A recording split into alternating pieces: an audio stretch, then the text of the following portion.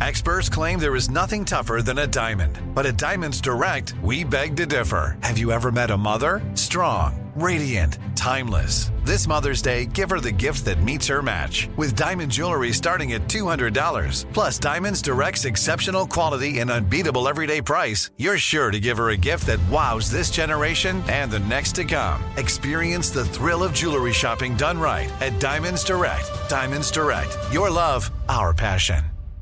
I'm Tracy from Stuff You Missed in History class. Are you a small business owner or even someone who dreams of entrepreneurship? Then check out Season 2 of Mind the Business, Small Business Success Stories from iHeart Podcasts and Intuit QuickBooks. Join hosts Austin Hankwitz and Janice Torres as they interview entrepreneurs sharing insights around starting and nurturing a small business. You won't want to miss these inspiring stories of entrepreneurship and discovering ways to business differently so you can too. Planning your next trip? Choice Hotels' family of 22 brands has over 7,400 locations and the perfect hotel for any traveler you want to be. Like a Cambria Hotel, serving up locally inspired craft cocktails for all my folks who maybe want to meet up and talk about Mad Royals. Check into a Radisson Hotel with flexible workspaces for you strivers who listen during business travel. Or a Comfort Hotel with free hot breakfast, family-friendly pools, and big spacious rooms for the parents who listen with their kids and need a little retreat. What are you waiting for? Join Choice Privileges and start earning points toward your next stay. Find a stay for any you when you book direct at choicehotels.com, where travels come true. What does every grocery store aisle now have in common? Products that come in paper packaging. And not just the obvious ones like cereal boxes and juice cartons. From beauty products to boxed water, there are more opportunities to go papertarian than ever before. So why should you? Because paper comes from a renewable resource and can be recycled up to 7 times. Simply put, it's the smart choice for the environment. And it turns out the easiest choice for you. Learn more at howlifeunfolds.com/papertarian. Welcome to Stuff You Missed in History class from HowStuffWorks.com.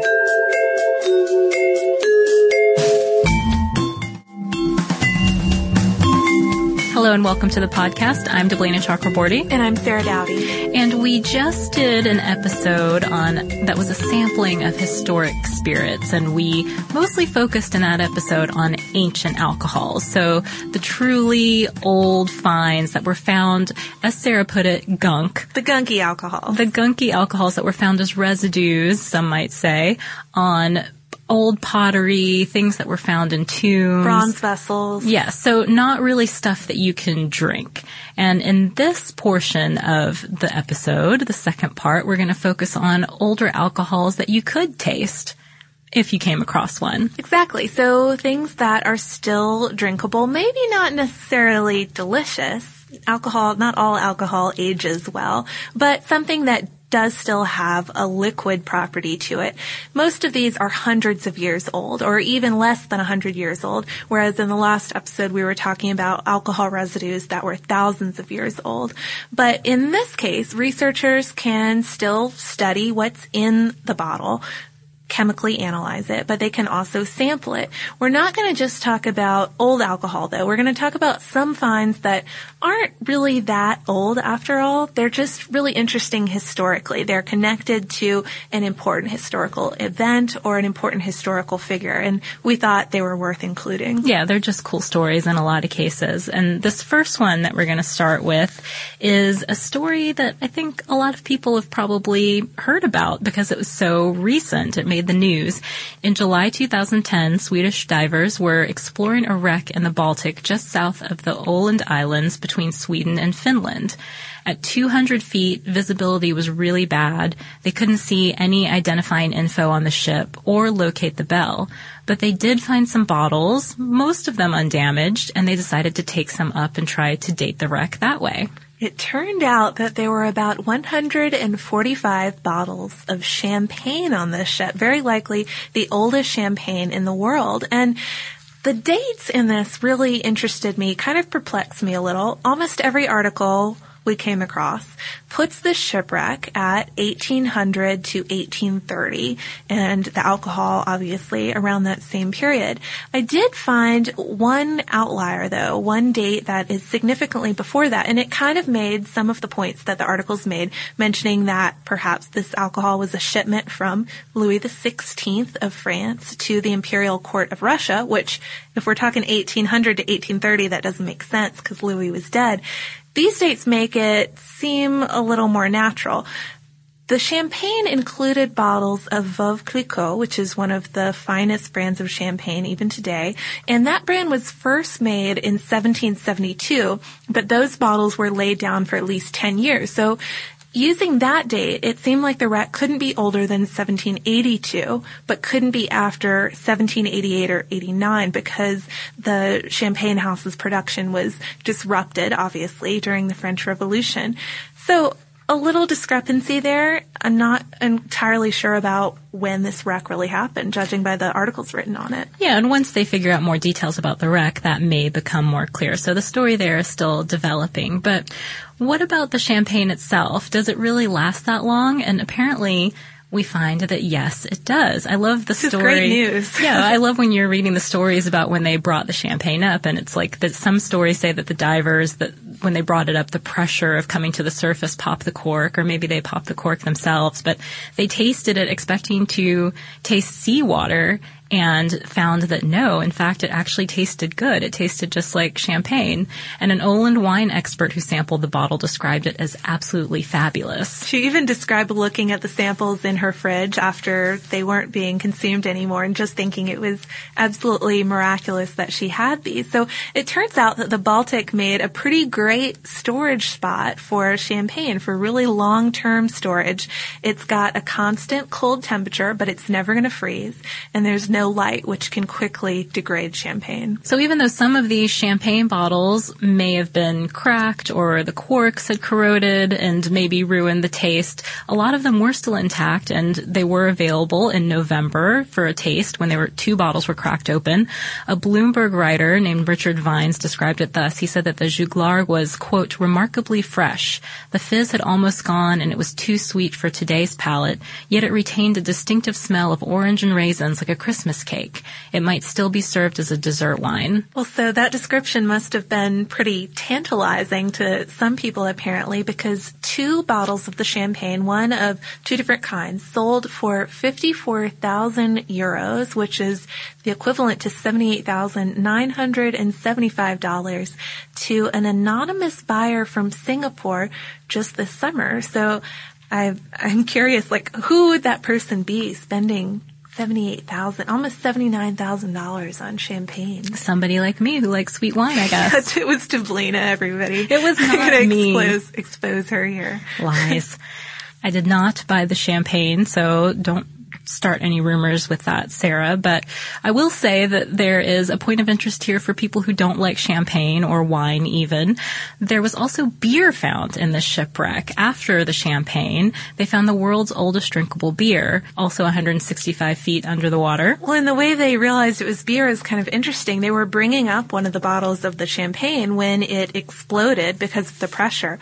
And instead of expelling something that looked like champagne, it was this dark liquid, and it was pretty clear that's not champagne, it's beer. So 5 bottles total were recovered, and they're currently being studied by the Technical Research Center of Finland. And just this June, they reported back that the first bottle that was opened had unfortunately been contaminated by salt water, so not so lucky as the champagne.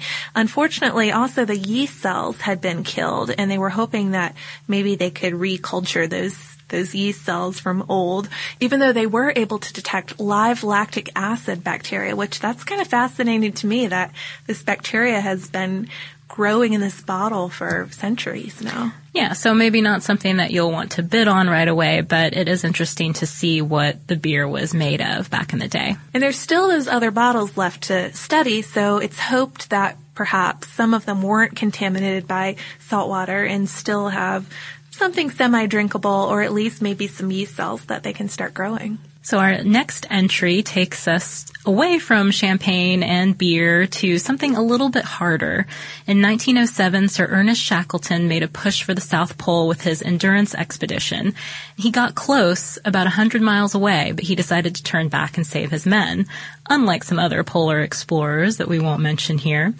When Shackleton left, though, in 1909, in March of that year, winter ice was forming, so he got out really fast and he had to leave some cases of whiskey behind. The trip in general had kind of a strange packing list. It had ponies, a motor car, man-pulled sledges, a cocaine forced march pills, but also tons of booze, 25 cases of whiskey, 12 cases of brandy, and 6 cases of port. That's a lot to bring. There were not that many guys going on this trip either. So that unconsumed whiskey was found buried under 2 feet of ice in Shackleton's hut. Again, like the champagne, this is going to prove to be a really great storage condition. But researchers have wondered why exactly Shackleton left it behind, besides that impending March ice. Some think that he might have intended to return, and in which case it would be nice to already have a little store of whiskey waiting for you. But others think that it was the secret stash of another expedition member, somebody who had pocketed a few bottles or cases. I mean, that seems like it would be difficult to do, but had created his own secret store of whiskey. Regardless, the store was lost until 2006. Nobody really remembered it was there.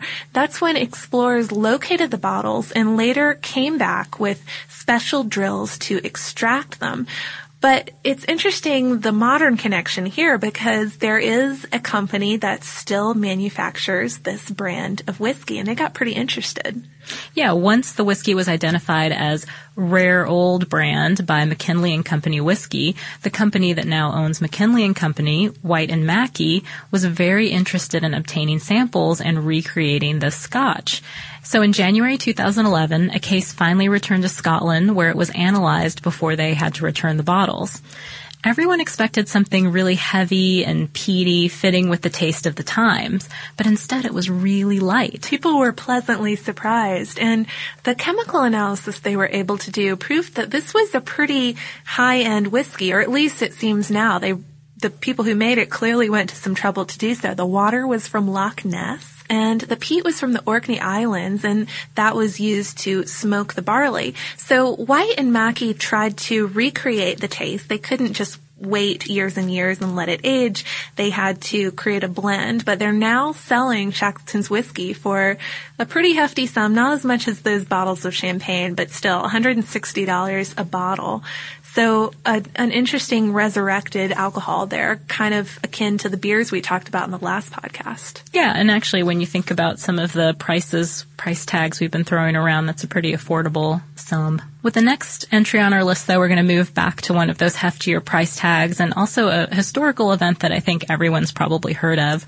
On November 14th, 2009, a bottle of Lowbrow Lager broke the world record for a price paid for a bottle of beer when it sold for more than $16,680 or 10,000 pounds. So you have to think it must be a really good bottle of beer, right? Actually not.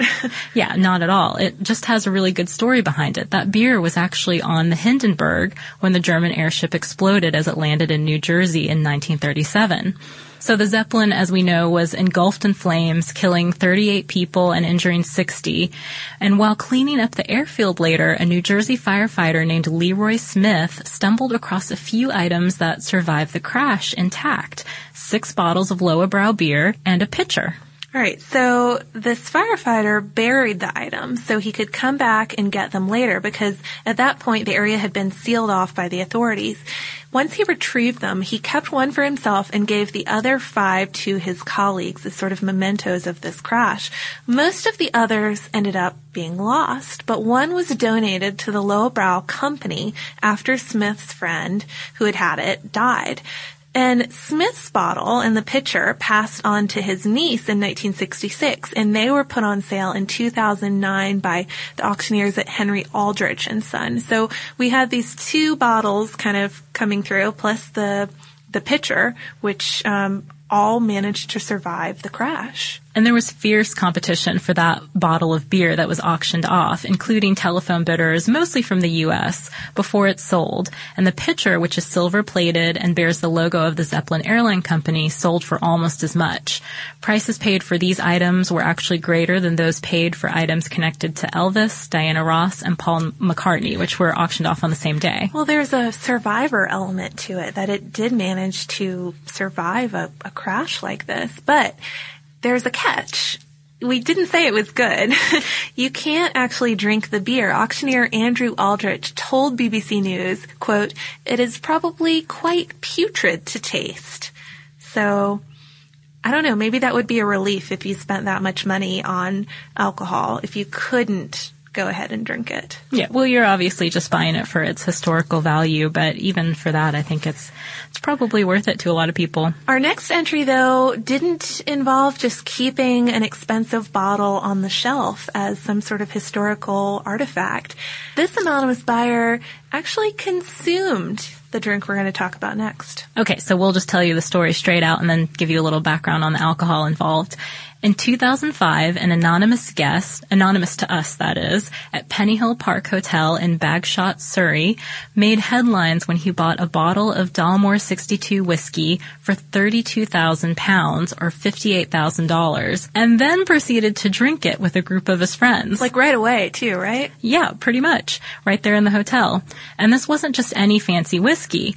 Dalmore, which is a tiny Scottish distillery, created it by combining casks of malt from 1868, 1878, 1926, and 1939 to make the single malt, which made the youngest of the ingredients 62 years old, hence the name, when it was bottled. So it was one of only 12 of these bottles ever made, and each of the 12 bottles is named after different characters and events in the distillery's history. So they kind of added their own historical twist to it.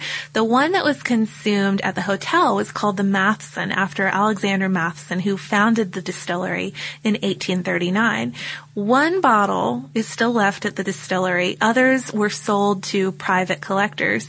But it's not like you could just go up to a bar and order one of these remaining bottles and put down your £32,000 and walk away.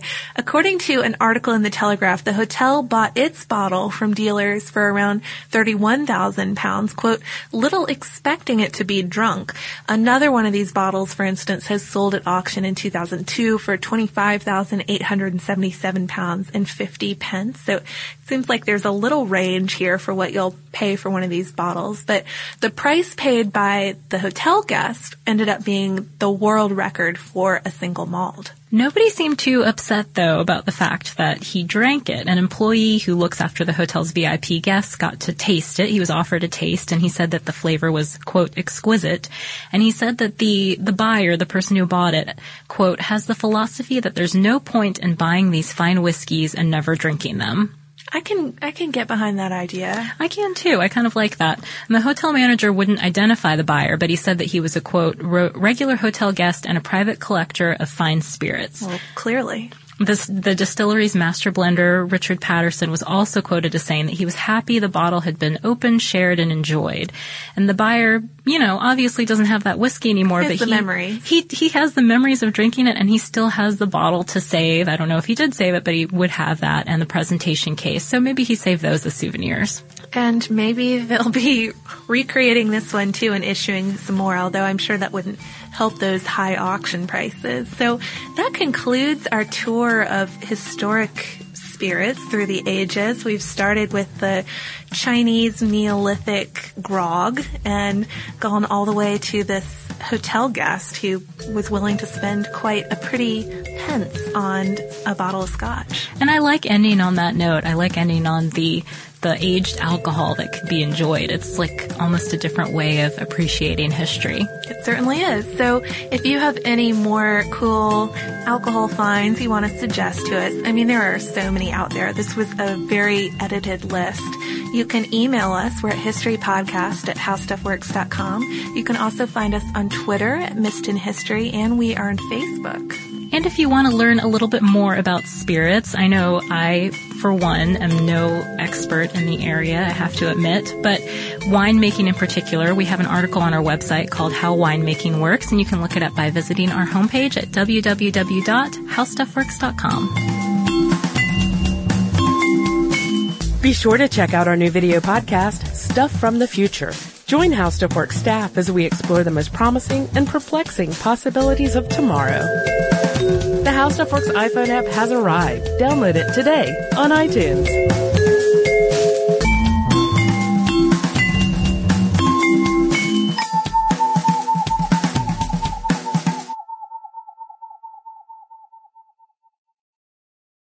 Xfinity has free premium networks for everyone this month, no matter what kind of entertainment you love. Addicted to true crime? Catch killer cases and more spine-tingling shows on A&E Crime Central. Crave adventure? Explore Asian action movies on Hi-Ya. Searching for something extreme? Check out skating, snowboarding, and more on Fuel TV Plus, the global home of action sports. And find crowd-pleasing bops on iHeartRadio's Hit Nation playlist. There's new free shows and movies to love every week. Say free this week in your Xfinity voice remote. Looking to part ways with complicated, expensive, and uncertain shipping? Then give your business the edge it needs with USPS Ground Advantage shipping from the United States Postal Service. Keep everything simple with clear upfront pricing and no unexpected surcharges. Keep things affordable with some of the lowest prices out there. And keep it all reliable with on-time ground shipments. It's time to turn shipping to your advantage. Learn how at USPS.com/advantage. USPS Ground Advantage. Simple, affordable, reliable. This is Malcolm Gladwell from Revisionist History. eBay Motors is here for the ride. With some elbow grease, fresh installs, and a whole lot of love, you transformed 100,000 miles and a body full of rust into a drive that's all your own. Brake kits, LED headlights, whatever you need, eBay Motors has it. And with eBay Guaranteed Fit, it's guaranteed to fit your ride the first time, every time, or your money back. Plus, at these prices, you're burning rubber, not cash. Keep your ride or die alive at ebaymotors.com. Eligible items only. Exclusions apply. There's no distance too far for the perfect trip. Hi, checking in for... Or the perfect table. Hey, where are you? Coming! And when you get access to Resi Priority Notify with your Amex Platinum card... Hey, this looks amazing. I'm so glad you made it. And travel benefits at fine hotels and resorts booked through Amex Travel. It's worth the trip. That's the powerful backing of American Express. Terms apply. Learn more at americanexpress.com/withAmex.